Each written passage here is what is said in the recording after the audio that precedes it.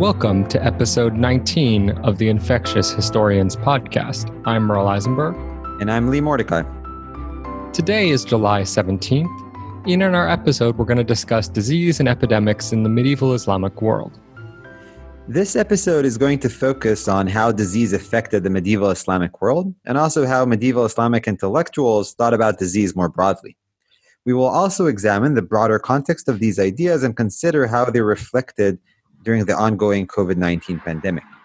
Our guest for this episode is Justin Stearns, who is an associate professor in Arab Crossroads Studies at NYU Abu Dhabi. Justin's first book was entitled Infectious Ideas, Contagion in Pre-Modern Islamic and Christian Thought in the Western Mediterranean. And his second book is an edition and translation of the discourses of Al-Hasan al-Yosi, a Moroccan Sufi intellectual during the 17th century.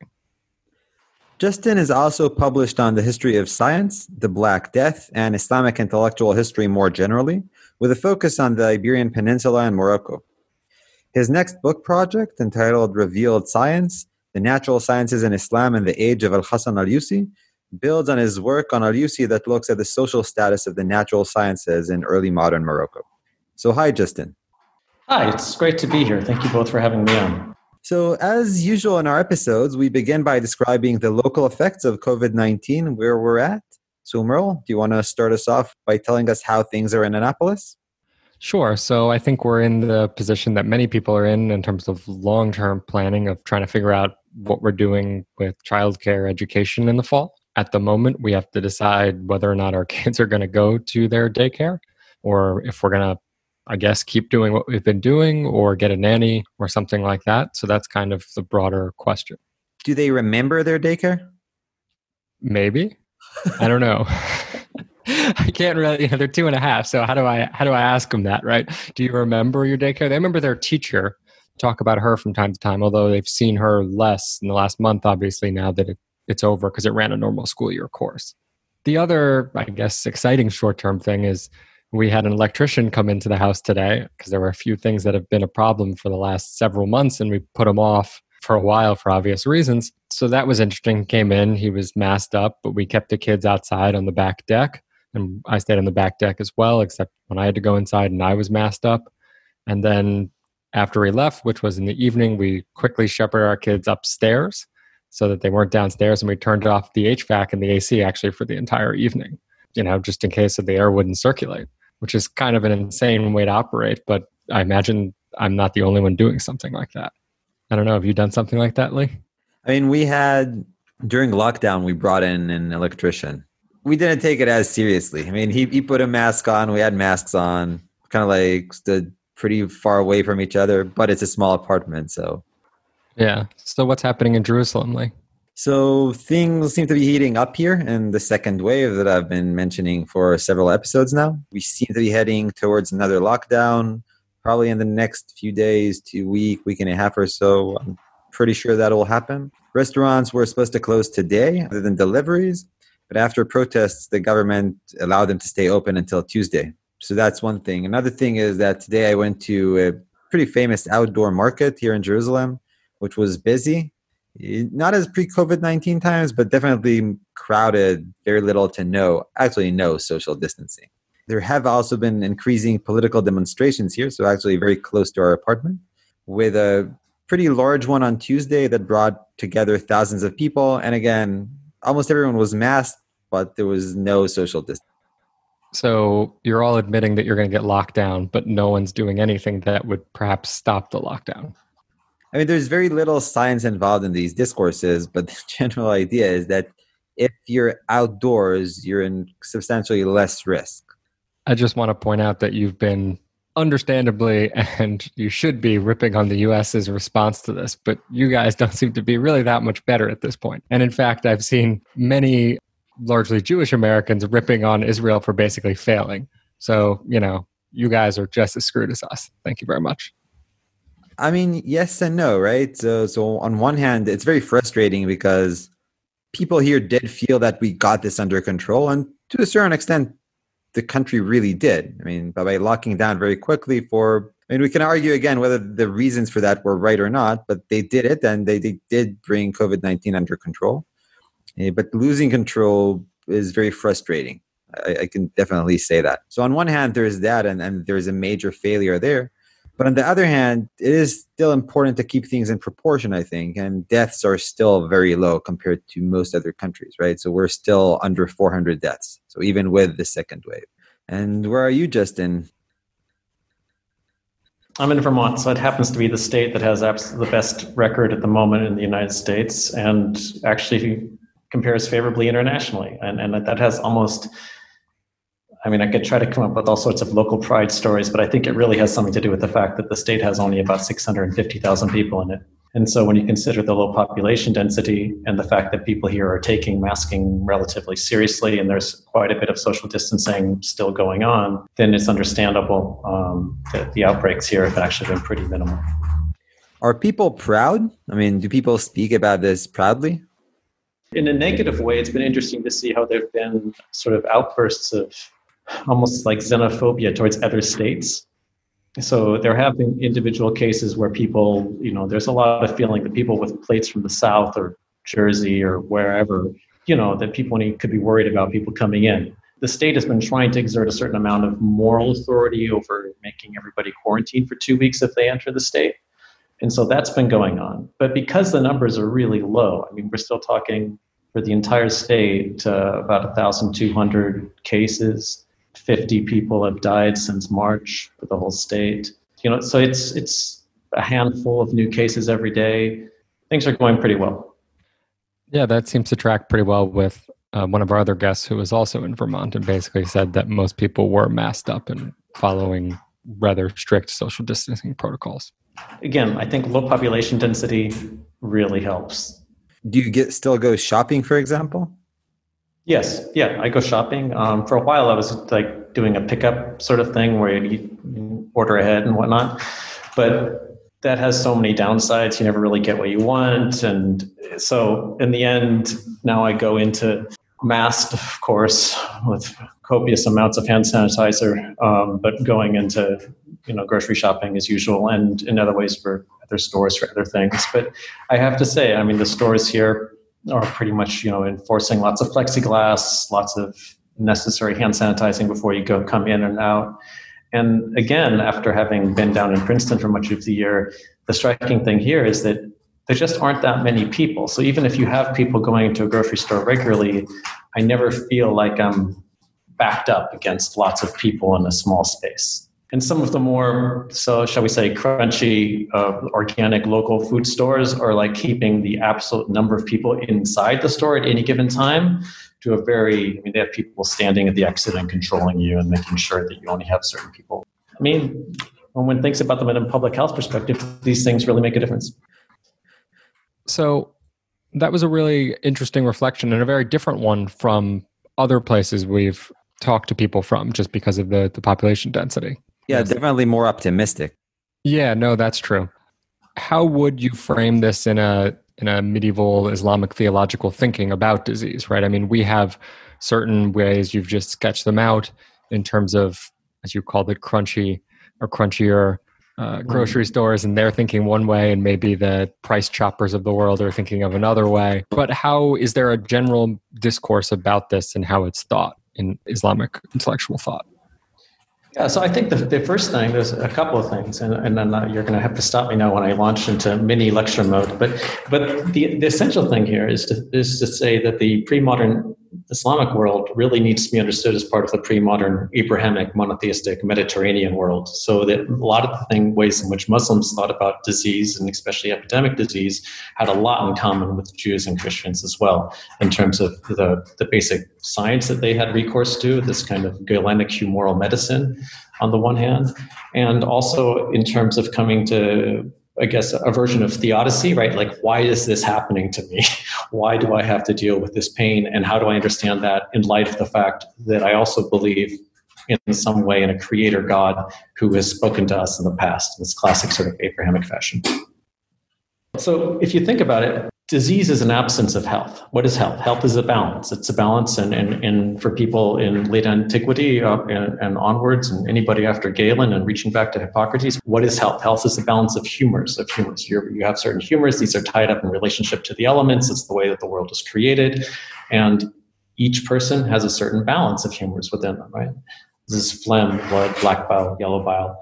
And when you have disease, somehow that balance has been brought out of kilter, and you need to go to a doctor to figure out how to bring it back into kilter. And with epidemic disease, it's fascinating because this is all happening to a lot of people at the same time. And how does religion play a role here? Yeah. So religion, first of all, is like, well, what do we do with disease? Is this something, what is its function in our relationship with God, right? I mean, if you go back to scripture, to the Hebrew Bible, if you go and think about moments such as, say Moses' sister Miriam being struck down with leprosy, or at one point, or the book of Job, of course, is like kind of the classic case of like, why is this guy being afflicted with all of these terrible diseases, and what do we do with that? In brief, religion says, hey, you know what? Disease is a good moment for you to reflect upon your relationship to the Creator. Why do you have this? What is your relationship to God? What are you supposed to do about this? Are you supposed to, you can go to medicine and do something, but you're also supposed to reflect upon the fact that this world that you're living in is not the world that really matters. The world that really matters is the world to come. That is something which we find running through all of the Abrahamic faiths to some extent. What you just said implies that disease is not necessarily a bad thing to have. No, it's not necessarily a bad thing. It has a function in that sense. But I want to be careful here. I don't want to give people the impression that simply because you believe in God and in this kind of Abrahamic environment, that because of that you should be happy when you get sick. I think it's more that you're being given the option of doing two things. First of all, you need to understand you can go and treat this according to medical traditions. There's nothing wrong with that. But second, it also does give you a moment, an opportunity to reflect upon the transience of this world and of this body, right? So those are two things. And for the most part, I think that religious authorities assumed that most believers would be happy to reflect upon this world and to go to medical professionals and to get help. But at the same time, from a more theological perspective, they said, hey, this is also a moment of potential reflection. Does this hold true for different types of disease? So I'm thinking here, right, something like leprosy versus, say, plague versus, say, just a general cold. Does the same idea play out in different diseases, or is there a nuance between different ones? So what I gave initially was this sort of broad overview of what you can do with disease. But yeah, sure. Once you start drilling down, then different diseases carry different meanings. And there is a tendency that's more pronounced, shall we say, especially in the Christian tradition, to look at various diseases, and some of them specifically the ones that crop up in the New Testament, and also for Christians and their Old Testament, metaphorically, right? So leprosy just jumps right out here. Why? Well, Jesus cures leprosy. There's a metaphor here to be had. And if we go back to the example of Moses and Miriam, one of the reasons and the potential of being cast out of the community, being brought back in, I mean, historians of medicine have argued pretty convincingly against this being leprosy, but the word, as I understand it in Hebrew, tza'arat, has been translated later on as leprosy by people. They've understood it that way. You want to call it psoriasis or whatever, there's other options that you could have there. But so individual diseases do become quite important in that sense. In Christianity, leprosy becomes thinking as a trope or a metaphor for heretical or false beliefs. And this is probably one of the somewhat patriarchal attitudes that against Miriam as well, because she in fact has stood up against her brother's authority and maybe is claiming her own prophetic status.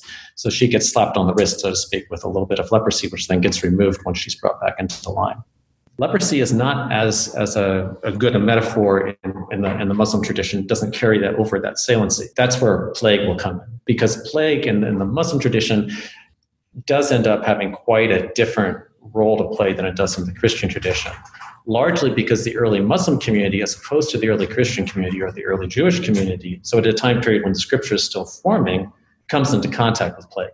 And that's what sets it apart from either of the other two Abrahamic traditions. So how do Muslims think about plague? What is the role of plague specifically? So there's, as with all religious traditions, they think a lot, and then a lot of it isn't necessarily coherent because it draws on different scriptural sources in different moments. But just as the backdrop, right? So Islam emerges in the 7th century out of Arabia, but quite early on following the Prophet's death. So in the 630s here, Muslims are moving into the Levant, into Israel, Palestine, and encountering Byzantine forces. And this expanding Muslim troops are, of course, engaging in what they consider to be a form of holy struggle or jihad.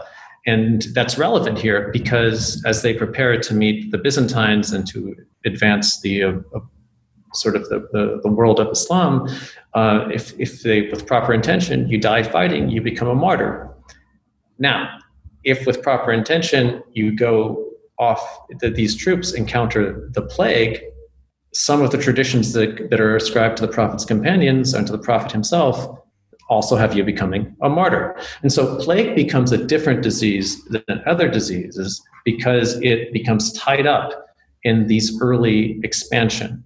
In that sense, dying of plague with proper intention, meaning that you still believe in God and whatnot, that can get you a very special status in the hereafter, which other diseases, dying of other diseases, largely would not. So, but I actually want to point out here that this is a prophetic tradition. Not all Muslim scholars, many of the Muslim plague treatises that I've read from the post-Black Death period don't even mention this tradition. So what's striking to see is how some scholars take this tradition very seriously. They put it at the heart of their discussion of plague and say, hey, if you're a upright believer and you believe in God and you're doing all of this with the correct motivation, you can become a martyr if you die of the plague. Whereas others don't even mention that whole concept. And they're like, we think you should run away from this no matter what. And are there different levels of martyrdom, or are we talking about exactly the same level? So dying in battle and dying of plague are exactly the same? It's an interesting question. There's kind of an explosion of martyrdom, if you want to, in the second, third, fourth centuries after Islam, when all sorts of things can get you martyrdom after a while. Drowning can get you martyrdom. Having your house fall down on top of you can get you martyrdom. So I think that we see a desire in some parts of Islamic society for all of these terrible things that can happen to you and your family to result in martyrdom. And later, more, shall we say, punctilious Muslim scholars start going in and saying, actually, there are footnotes, there are clauses here if you actually want to get martyrdom, and they start walking you through these issues. And that's one of the places where they say, you know what, if you're running away from the plague when you get it and die, no martyrdom for you. But I don't really think there's a difference between like grade A and grade B martyrdom. So there's no hierarchy, but there is a question of inclusivity. I mean, who is included within this group or who isn't? Yeah, and all of this goes into a broader anxiety on the part of Muslim scholars, I think, about the quality of the believer's faith. Right? I mean, you really have to entrust yourself to God. This basic concept in Islamic theology of tawakkul, of placing your reliance on God. If you exhibit that and you die of the plague, then you get martyrdom. I mean, I'm mostly as I talk to you about this, I'm drawing on this one very important and influential treatise from the 15th century by a guy named Ibn Hajar al-Asqalani, who lived in Cairo, and he wrote a real thick tome on the benefit of the plague. He was very influential because he was a very influential scholar, but he had contemporaries and people before and after him who differed with him substantially and said that and didn't talk about martyrdom and mostly spoke about the need to run away from the plague. They considered it to be contagious, which Ibn Hajar did not. He did not think it was contagious. So there's a debate there as well. But we're getting down here more into the weeds. Yeah, can I just ask one more question on these early issues? And maybe this is a more meta question. Why is it from an academic's perspective, there's been a lot less work done on this it seems to me, to tie this into other plague outbreaks of the same time period, or even just work in general on it? Historians used to talk about there having been 3 plague pandemics, right? We had sort of a first, a second, and a third. And now we've kind of blown that up and said, no, at least the second and the third have largely just coalesced into one ongoing plague pandemic since the 14th century. But within Islamic thought, at least, there was the whole Justinian plague notion. That first plague pandemic ended in 750. We have comparatively few studies of it. Historically, it's a tough period, this early Islamic period. We don't have any written sources with the exception of some Quranic manuscripts themselves from this period. There are people who've written on this. Lawrence Conrad would be the most prominent, and Josef von S. in a really amazing, very learned book, which happens to be in German, which already sets it out of reach of a lot of American scholarship, unfortunately, has written a wonderful book about the role that plague played in early Islamic theology at that time. I think that Conrad tried to put it in conversation. He tried to place his discussion of Islamic plague, of the plague of this period in the Muslim communities, in conversation with other things happening in late antiquity, because that was his whole shtick, so to speak, in terms of his academic approach. Von Ness was more focused solely on the Islamic side of things. It's a good question. It's also a good question of like why it's really only been in the last 40 years that we've seen a sustained interest in the history of the plague in the Muslim world. Before that, there are individual scholars who wrote things, but there's not like a school or a movement or a whole body. Yeah, I mean, as Lee knows, every time I run into someone who does early Islam, I try to drag them into doing the plague stuff on the early outbreaks, because I know it's such a lacuna in the research, aside from literally the three people you just mentioned, or the two people plus Michael Dulles, obviously. Yeah. Dulles would come along, absolutely. Really, in the last 15 years, the number of people working on plague in general has just kind of ballooned in the Muslim world, right? Now we have Stuart Borsch, we have Nuket Varlik, we have Andrew Robarts on the later period. I mean, but you're right that early period is still, there still seems to be a lot to be done there. It was more pure curiosity. As I said, I just keep trying to get someone to do it, and I can't. Well, it's just really hard. I think that's part of what Conrad's work showed, is you're working through texts at almost a second or third remove and trying to triangulate down, right? Because and then you're getting into the whole morass of the whole debate around early Islam, which is, for those of us who don't work on it, always seems to me like it's a thankless job. Is early Islam less popular as a field of studies? I mean, are less people working on early Islam compared to, Abbasid or later Islam? I don't think so. I mean, I think there's a pretty robust group of scholars working on that very early period, which still, perhaps precisely because of its historiographical richness, the beginning of any religious period community attracts, I think, a lot of attention, and for reasons which are sometimes problematic, sometimes not. But I think we've seen in the last generation a whole new wave of scholars who are really interested in early Quranic history, which often dovetails and overlaps with the early history of the community. So you get, books like Fred Donner's Muhammad the King Believers, which come out. You have Sean Anthony's recent study, which just came out. I mean, so I think, comparatively speaking, I've always felt, now this is probably the chip on my shoulder, but I've always felt that the early period is quite well studied. Okay, so that's an overview of plague, but what about scholarship on other diseases? How does that look like? So when we think about the Muslim world and where they're coming from, just in broad terms, we have this 9th century moment of a translation and accumulation of a great deal of Syriac and Greek writing. And a lot of that that's where we get the Galenic material and the other material. Recently, more attention has also been paid to material coming from India and further east. But by and large, the writings at the end of the 9th and into the 10th centuries, which are written by Muslim doctors, Christian doctors physicians writing in Arabic, shows again the fact that on the one hand you have a shared Abrahamic heritage, on the other hand you have a shared Galenic heritage or humoral heritage, which then goes through a variety of redactions by Muslim and Christian doctors writing in Arabic, so that by the time you get to Ibn Sina, more famously known in the West as Avicenna in the 11th century, you have entirely digested and naturalized this kind of late antique understanding of medicine and have reformatted it in a way where then it just starts ping-ponging back and forth around different Abrahamic communities in the Mediterranean. So it gets absorbed into Ibn Sina, who then in the West as Avicenna becomes a medical authority up until at least the 17th century. So that's the way that we begin to get this discourse, and we begin to establish various medical works that focus both on general medical theory and on treatment of individual diseases. So I think you very nicely laid out the foundations of what's happening in the medieval world. Maybe it might be good if we zoom in on one particular case and in one particular place. So you've written a lot about Iberia. Can we look at perhaps how these foundations are absorbed and thought about during the outbreak of the Black Death? In the middle of the 14th century, we have the most famous, perhaps, outbreak of Yersinia pestis, which manifests itself both as bubonic and pneumonic and septicemic plague, all these different forms of plague, which strike populations throughout the Mediterranean, and they reach Iberia in 1348. And one of the reasons that I've always been fascinated with Iberia is it's almost like a laboratory of having different communities of faith living in close proximity. And the initial work that I did was very interested in, well, how what kind of reactions do we see between these two communities when faced with this natural disaster? I mean, here we have communities living only a few miles apart. And so, unfortunately, to give away the game, in many ways, we don't know. We simply do not know how they reacted.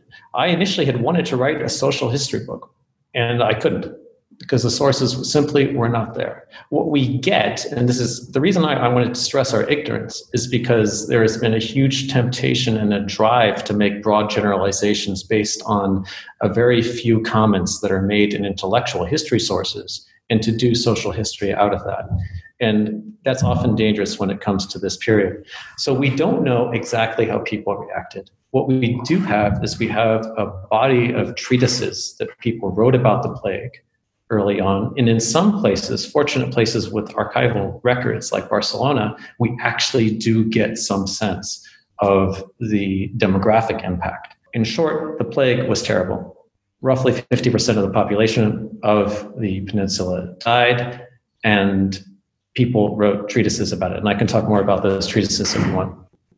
Yeah, that would be great. Could you give us maybe a flavor of one of them and how they reacted, I guess, intellectually, we might say, to the plague outbreak? There's the two most famous on the Muslim side of the arrival of the Black Death in Iberia were written by the Vizier of Granada, Ibn al-Khatib, and a contemporary and probably friend of his down the road in Almeria by the name of Ibn Khatima. And both of these gentlemen, in slightly different ways, believed that the plague could be transmitted between people, individuals, and also between clothing. Ibn Khatima gives us a very vivid description of the dangers of getting too close to the market of old clothes, where people would sell basically used clothing, and said that you don't want to go there.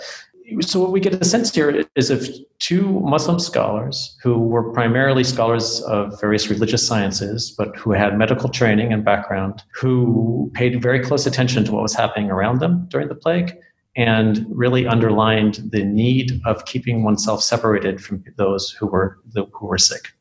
What we don't know is we don't know if this related to any kind of policy that was put in place by the societies, the communities that they were part of, to try to keep people apart. What we can say is it did not result in anything that we could call today a quarantine. Right? So if we consider the quarantine, which the first example of which I'm aware of at least, happens over in Dubrovnik and Ragusan a little bit later in the 14th century, as a keeping of healthy people separate until you can actually see if they're sick or not. Nothing like that happened in Granada in the 14th century. So we have these very detailed, engaged intellectual interactions with it, but because of our archival material, we don't actually know how it played out. Well, the reason I can highlight that is because I've just read Ruth McKay has this beautiful book called on the plague which hits Castile at the end of the 16th century.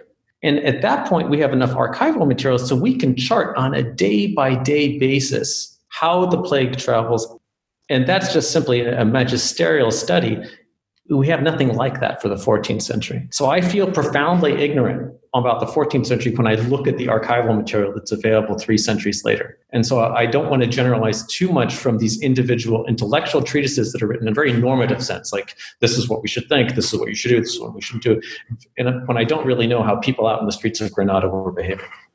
I mean, my follow-up question would be, how do we know the demographic effects, right? I mean, how do we know that, let's say, half the population dies if the sources we have are mostly intellectual rather than archival or historiographic? Right.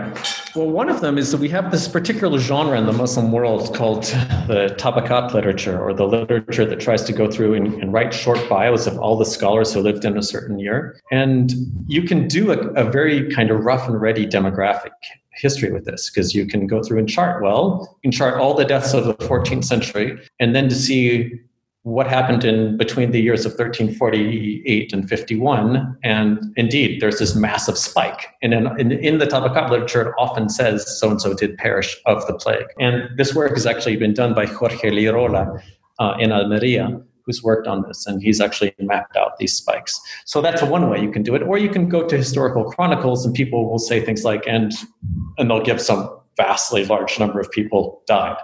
And we never really know what to make of this. If we go to Cairo for the same period, we do get people, this is what Doles' work did, is he goes through and he reads various chroniclers who are making observations about how many people died and how many people were brought to cemeteries.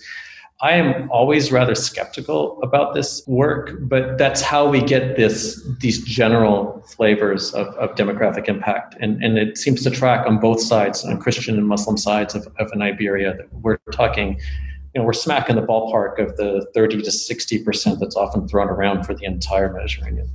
Just out of curiosity, I mean, our time period, late antiquity, has even fewer sources, right? I mean, something like you're describing sounds like a wonderful source that I would love to have. Do people do archaeological work? Do they do pollen samples? Have they poked at other things that I know we've taken a look at that might also shed some light? I know people have done Black Death work, say in Sweden, for example, but I don't know if something similar has been done for Iberia.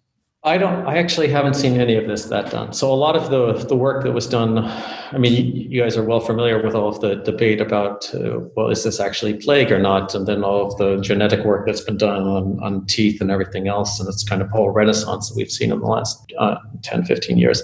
I haven't seen anything like that done in Iberia, though. No, everything I've seen is basically in France.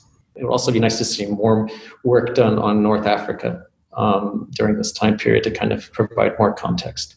Before we move on, just a quick question about the biographical dictionaries. So how large would these be and how reliable are they? These can be huge. So the largest ones I think that we're aware of that people are now doing all sorts of interesting computational things with are often on the order of, they can get up to 30 volumes, and contain tens of thousands of people. The examples that we have, those are examples I'm thinking of to have to do with the Levant and the further east. But the biographical dictionaries that we have to work with for Iberia are Ibn al-Khatib, the same guy who writes this plague treatise, also has a 4-volume history of Granada, which is basically like, here's the history of every scholar who's ever come through Granada for the past 3 centuries, and including everybody during my own time period. It's just a fantastic resource. How reliable are they? They're pretty reliable because we can cross-reference them because the same individuals show up in multiple biographical dictionaries. And so we get a good sense. Of course, scholars being scholars, often we have these massive debates over, well, did this guy die in this year or did he die in that other year? And so you do have those types of debates, but generally speaking, it's the backbone of a lot of the intellectual history that we do, is that we have this genre. And after you spend a lot of time in the Muslim world, I always wonder, like, why did Christians not do this? I can tell you now, like the work I've been doing recently on 17th century Morocco, that of all of the scholars in the 17th century, approximately 9% of them studied the rational or natural sciences. I mean, that's an amazing statement to be able to make. And I can do that because I have mini bios of everybody. Well, it does exist in a late antique world, right? You have, Jerome does Illustrious Men, right? So you have a mini bio that seems to flourish in a 4th, early 5th century context, and then it seems to disappear. See, that would be interesting. Like, one of the nice things about the Muslim world is that this is a continuous genre, which from the 9th century onwards continues down into the 20th century. And there's a lot of good work has been done on how it's not a neutral or innocent genre. It itself is used as a way of projecting various visions of orthodoxy or various theological or legal visions into the past. So the people who write these things have their own biases as they do it. But it is often done on a very local basis, so that a person who writes one of these, we get a lot of information about certain local scholars who might not get swept up in a person who's doing this on a sort of like all of the important people for all of time. Instead, we get these local versions of this as well. And it's an invaluable tool for people doing intellectual or social history. The short answer back to you, Lee, is they're pretty reliable as far as we can tell. So how long would each biography be? I mean, are we talking about like a paragraph, a couple of pages? I mean, obviously the more important people will have longer entries, right? Right. It can go anywhere from just a few, in the most minor of scholars might only get a couple of lines, and you wouldn't learn anything more about them than that they lived or that they died. In some cases, the death date's not given. In some cases, however, we get 5, 6, 10, 20 pages. And it will go through and they give you all these fascinating anecdotes about them. Often, if they wrote poetry, we'll get a snippet, like a greatest hits. Like, this is, if you want to know about this guy, these are the 10 couplets that you really should know by him, and move onwards. And it's a genre that places a lot of emphasis on the religious sciences in the sense of it's often used to forward a certain vision of devotion. So for people like me who are interested in doctors and in or physicians and in other scholars of the natural sciences, those things are often mentioned but are marginalized. There are some, including the Ibn Abi Usaybiya's history. Actually, there's one of these which is basically just on doctors, on physicians, from the 13th century, right, from the Islamic East, which has now been translated fully. But that is exceptional. Unfortunately, we don't have too many examples of the genre which treat specifically physicians or medical issues.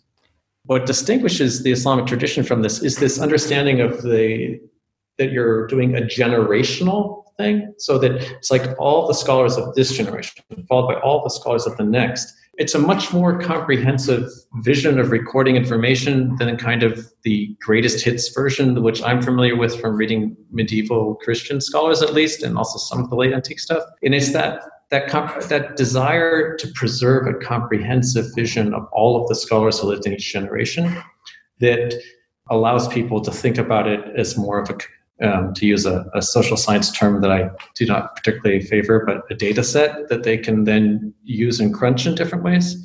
That's at least what has gotten sort of Orientalists so excited about this genre over time. And that's why some of the first history of conversion, all of Richard Bulliet's work on conversion curves is based on this genre. And you could only do that with something, his work has been revised since, but you could only presume to do that upon a genre that gave a comprehensive overview.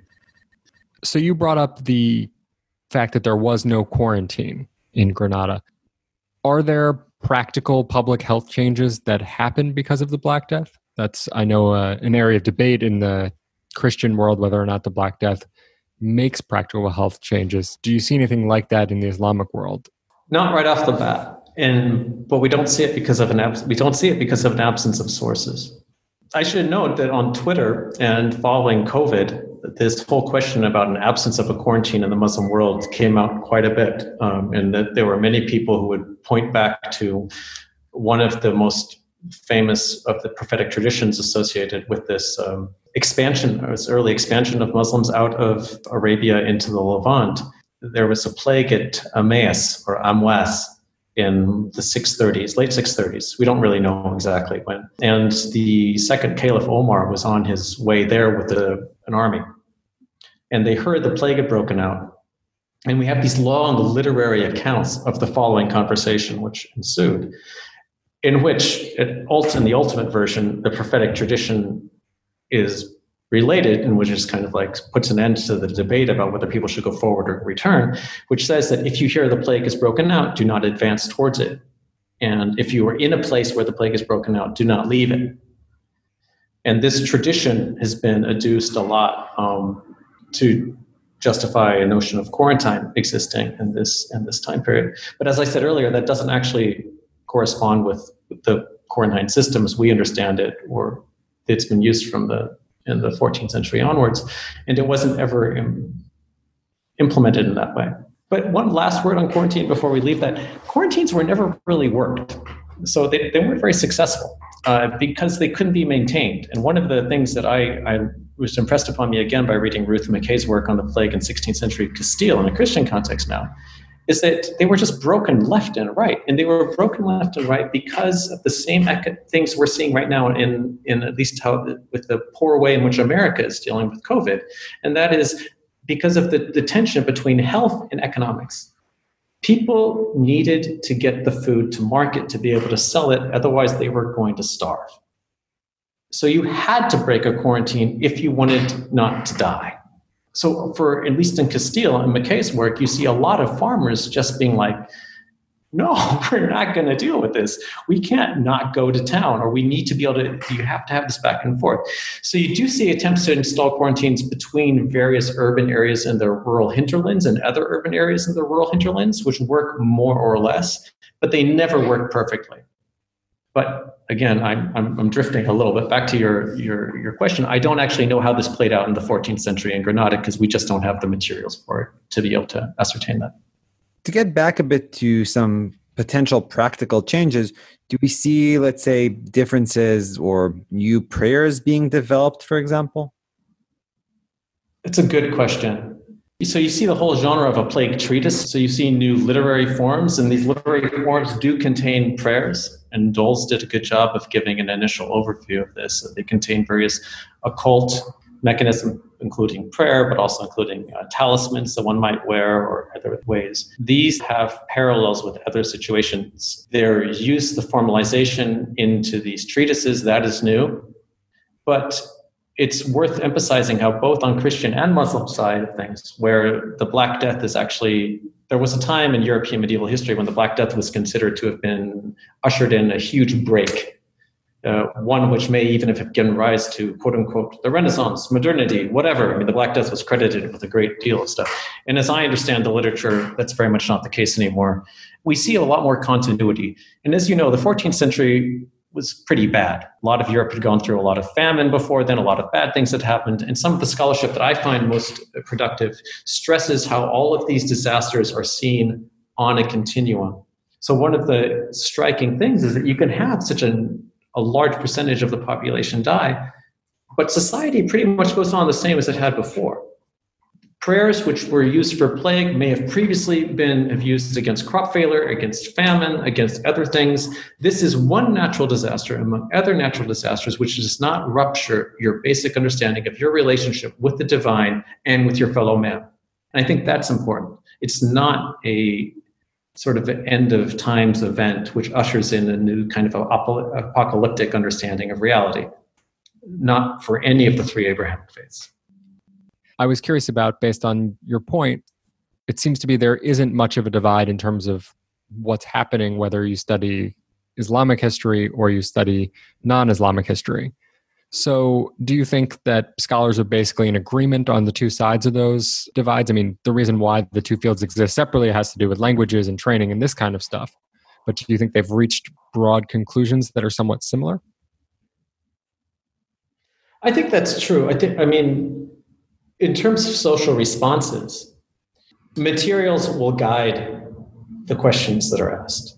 So a lot of the best work that has been done recently on the experience of plague in the Ottoman Empire has been done by Nuket Varlik, which takes a look at a way in which the Ottoman Empire responded to the ongoing effects of epidemic disease and how that in some ways may have also contributed to a stronger state over time. And I guess one can make similar arguments regarding Italian city-states. I don't know. I mean, you could make those comparisons. I will note that the thinking about plague was different in each individual religious tradition to some extent, and so you played out different arguments, and those developed differently. So in Christianity, in Christian Iberia, to come back to Iberia, contagion and plague continued to be drawn upon by Christian scholars to fulfill their own social fears about relationships with non-Christians, specifically Jews and Muslims, during a time period when, as is well known, both Jews and Muslims became increasingly marginalized and ultimately would be thrown out of the peninsula by the end of the 15th and then into the 16th century. And in that process, you have people giving sermons and drawing upon the term plague and contagion in a way which is kind of weaponized in this fashion, which is very much not present in the Muslim side of things. That's not at the heart of the communities in Iberia or in North Africa at that time. So we have different, shall we say, ways in which the metaphor and the term of plague are used by different communities. Even at the same time, they're still drawing on the same medical understanding of what happens. Yeah, it also brings up an interesting point when you touched upon Nuket's book and the idea of an expanding empire and a strengthening state. Obviously, in our context, in a late antique context, the opposite argument is the underlying thought process, right? The plague comes and everyone dies and the empire falls apart. right? It's interesting to see on a very kind of meta level how the plague is used to argue for large historical changes, and you can have two very different outcomes, as it were.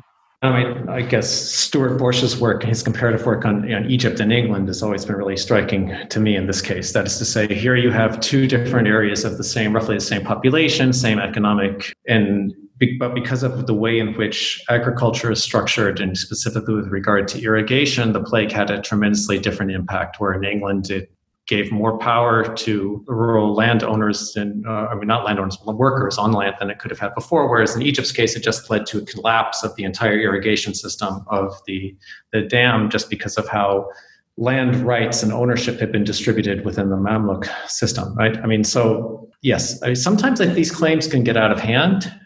Yeah, well, you guys would know more about this, probably antiquity and sort of the fall of Rome and plague and things like that in terms of Kyle Harper's book.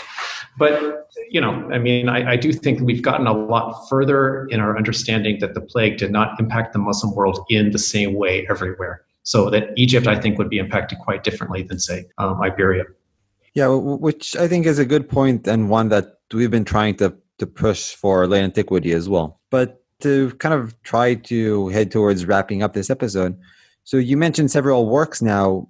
Could you say a bit more about some of the larger questions that the Islamic scholars are currently working on?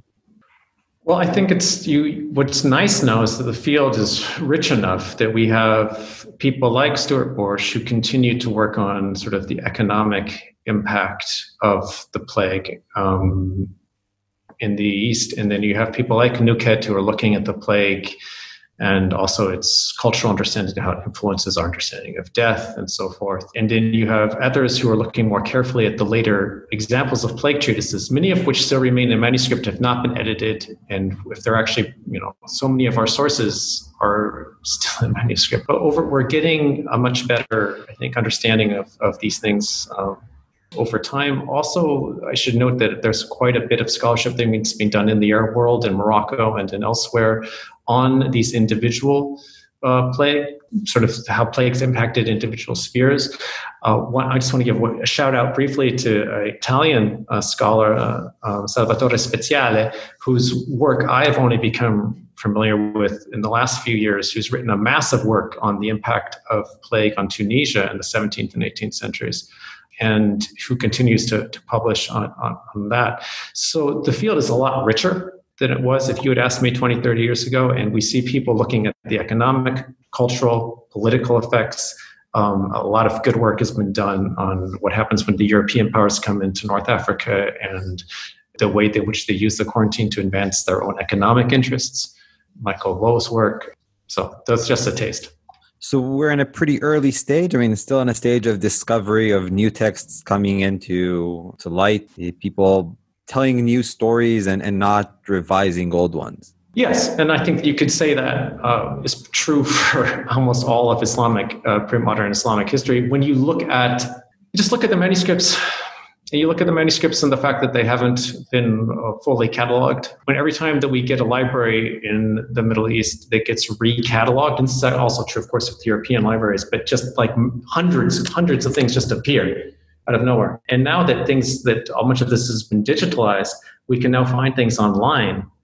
So not only are we finding more things to re-cataloging, but more of what is being re-cataloged is now being spread online in a downloadable form, so that I can now access manuscripts without ever leaving Vermont, that previously I would have had to spend, 3 months and thousands of dollars to go somewhere to get a chance to make a hand copy of or something like that. So these things all give me hope that the sophistication of our way in which we talk about disease in the Muslim world is going to get better, a lot better in the coming years. I mean, for the sake of our listeners, I'll just note that Islamic studies have had much less time or much less scholarship done on them over the past, let's say, 2 centuries compared to Christian studies, Roman studies, and so on. Something I have to remind my Europeanist colleagues that almost all of their works are printed. And they've been having them in printed form for a very long time now. And so we still have major Muslim scholars who do not have biographies written about them and whose works remain almost entirely in manuscript. Add to that perhaps most of us don't have the philological know-how that many of my German predecessors did 2 centuries ago, where they seem to be able to command like 20 different languages at the drop of a hat. And most of us still struggle with learning Arabic. I mean, it's fascinating to see how these structural features of each field really determine how the field is going to behave and what would be the dynamics within each of these fields. Well, there's a real political economy to this, which gives me pause. Like when I look and I go to Morocco and talk to some of my Moroccan colleagues about the work they're doing and look at it, and then just think about the economics behind all of this. And in various parts of the Western Academy, although we can correctly lament the job opportunities and the way in which our salaries are paid and are funded, by comparison, people working in most of the Middle East, there are far fewer positions, are not economically as rewarded, and the scholars don't get the kind of financial support to travel to international conferences, to publish in English, and to reach out. And so that type of networking, which is going to be at the core of a lot of high quality work that will need to be done in the coming generations, that really should be emphasized. And we should be trying to figure out more and more ways in which we can use the financial resources we can access through these large grant giving, be it in Europe, the ERC scenario, be it in America, to bring in more of our colleagues in the Arab world, in my case, specifically in the Arab world, to facilitate making their work better known. Since we're talking about modern stuff, and you actually mentioned it very briefly about some Twitter comments you had participated in, some Twitter conversations. What's the use or non-use of some of this medieval Islamic thought on plagues and pandemics that you've done work on during today's COVID-19? I mean, have you seen historians wading in to give advice that people are either following or not following? How has this played out during this pandemic? I'm sure you're familiar with the dynamic. Historians love contingency. We just love to say, well, this situation is not like that situation because of these factors. And I'm going to tell you about these factors because I spent my entire life researching these factors, and you're going to listen to me. Representatives of religious faiths usually want to have a kind of a normative fallback position, to say that my faith says the following on X subject. And so there's a tension between a historical description of a religious tradition and somebody coming from a specific faith background, a tension which at times can be very productive, but it also can lead to people simply talking past each other. And that has happened a little bit in just looking at COVID and how people have been discussing COVID. So people who want to say things like, well, what's the Muslim attitude to X? My default response is always going to be, well, there's not one, there are many, and then to go on and list them. Whereas I recognize that within Muslim communities, if you're going as a person of faith to your representative, a person of a scholar, an authority within the tradition, you want to know, well, what do I do now? Can I go and pray in the communal mosque? Is that permissible? Do I have to worry about X? Do I have to worry about doing this? How do I deal with Hajj? And at those times, people, scholars and representatives of faith have not always been on the same page. Yeah, I was interested in discourse of the past, right? So in Western discourse, broadly speaking, US, UK, we got quite a bit of interest in past pandemics in the context of COVID-19. So would this be the same in Muslim communities, Muslim countries, Arabic media? Yes, there has been a lot of debate, a lot of discussion about the past. And what's been interesting for me is that certain traditions, certain parts of the past, those parts, unsurprisingly, which most accord with contemporary understandings of germ theory, those parts of the religious past, those examples have been brought up and used. One of the many things the Prophet said is that there is no contagion. And it's usually interpreted to have referred to the belief, the pre-Islamic belief, that diseases are able to cause things by themselves without God. But nonetheless, it's a little bit of an awkward thing to have the Prophet saying when you're looking at the highly contagious nature of, say, COVID. So when you look at government responses in the Muslim world to COVID, you do not find that saying of the Prophet being given much airtime. It's not dealt with. Instead, other aspects, the example I gave you before of Omar at Sa'af, at this place on the border with Syria, saying that I'm going to go back because as the Prophet said, go back. That tradition has been given greater prayer time. The example of abolishing communal prayer during a time of floods, right? If there's a huge amount of torrential rain outside, people do not have an obligation to go to the mosque on Friday. Okay, we're going to use that. That is an example for how one should respond to COVID. We also do not go out to endanger ourselves. The Quran says quite clearly you should not basically put yourselves in danger in a way that you would commit suicide. And that's something else which scholars will draw upon. The past is, as it always is, put into a certain narrative to speak to the needs of the present. And some aspects of that past are de-emphasized or not brought up at all, whereas other aspects of the religious tradition and religious examples are foregrounded. And that, of course, has generally happened in roughly the same way. I am still very interested in why exactly Pakistan has seemed to be a bit of an outlier. That is to say, why in Pakistan the communal prayer lasted and the mosques remained open than they did in other places of the Muslim world. And it seems to me only Pakistan. I haven't gotten a real deep understanding of that yet. So I think we've actually nicely come full circle from COVID-19 back to the medieval period, to the late antique medieval period even, and then back on forward to how some of these ideas really influence us today, and how history is used in different faiths in different ways. So I just want to thank you so much for coming on the podcast, Justin. It's been a pleasure. Yeah, thanks so much. This has really been great. I enjoyed talking to you both. And best of luck with the editing.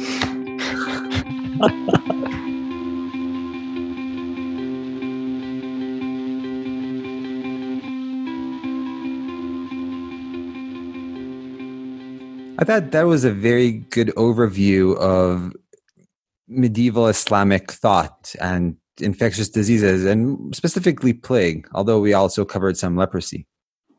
Yeah, I think it was a really good way both to get an introduction on medieval Islamic thought, as you just said, but also a really wonderful complement, I think, to the conversation we had with Guy Geltner and Jana Koumans a number of episodes ago, because we got a real sense of high medieval Black Death, public health, and intellectual thought across most of Europe and the Mediterranean.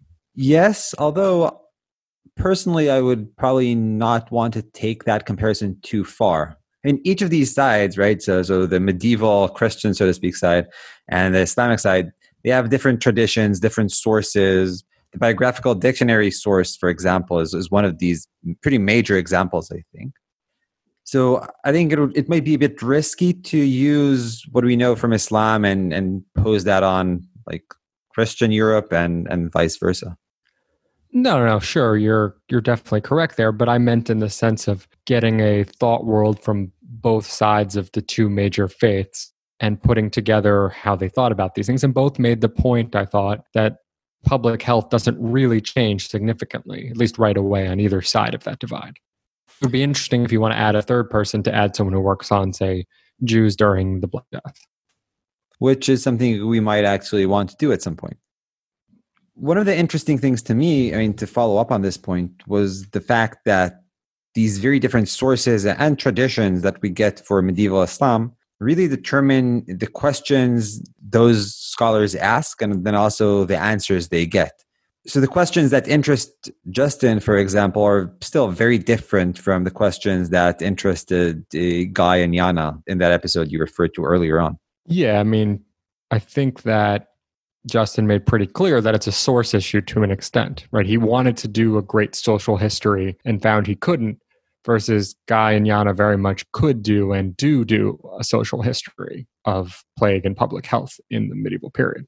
Yeah, so on one hand, the random patterns of survival of sources really do determine the way we see the past, which I mean may be somewhat obvious to some people, but I'm sure not to everyone. The other thing about sources I thought was pretty interesting, and I'm not aware of anyone who has done this, but maybe you've seen this, Lee, is how much the Islamic tradition builds upon the first interaction that people have with plague. So those 630s interactions that Justin talked about a number of times are really the foundations of intellectual thought for much of later reactions to plague. So the Black Death outbreak. In our time period, at least in the West, right, the Latin sources, I've never seen someone go through, say, Gregory of Tours and look at how Gregory of Tours is used or reused in the 14th century. Yeah, I think the intellectual traditions are very different, but he did point out somewhat of a similarity. So leprosy and Christianity, for example, which seems to have more weight than maybe other diseases. Yeah, I think that's an interesting point. What did you think about the influences between the different fields? So between scholars of medieval Islam and scholars of medieval Europe, so to speak. What was your sense of how scholarship is actually done? Are these fields siloed?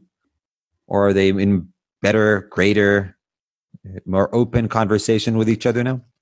I think it depends on what you mean by the field, right? In a sense, Justin works in a very intellectual history setting, which I think is by nature, in some sense, is going to be much more of its own language, state, religion type, right? Than, say, if you're doing social history.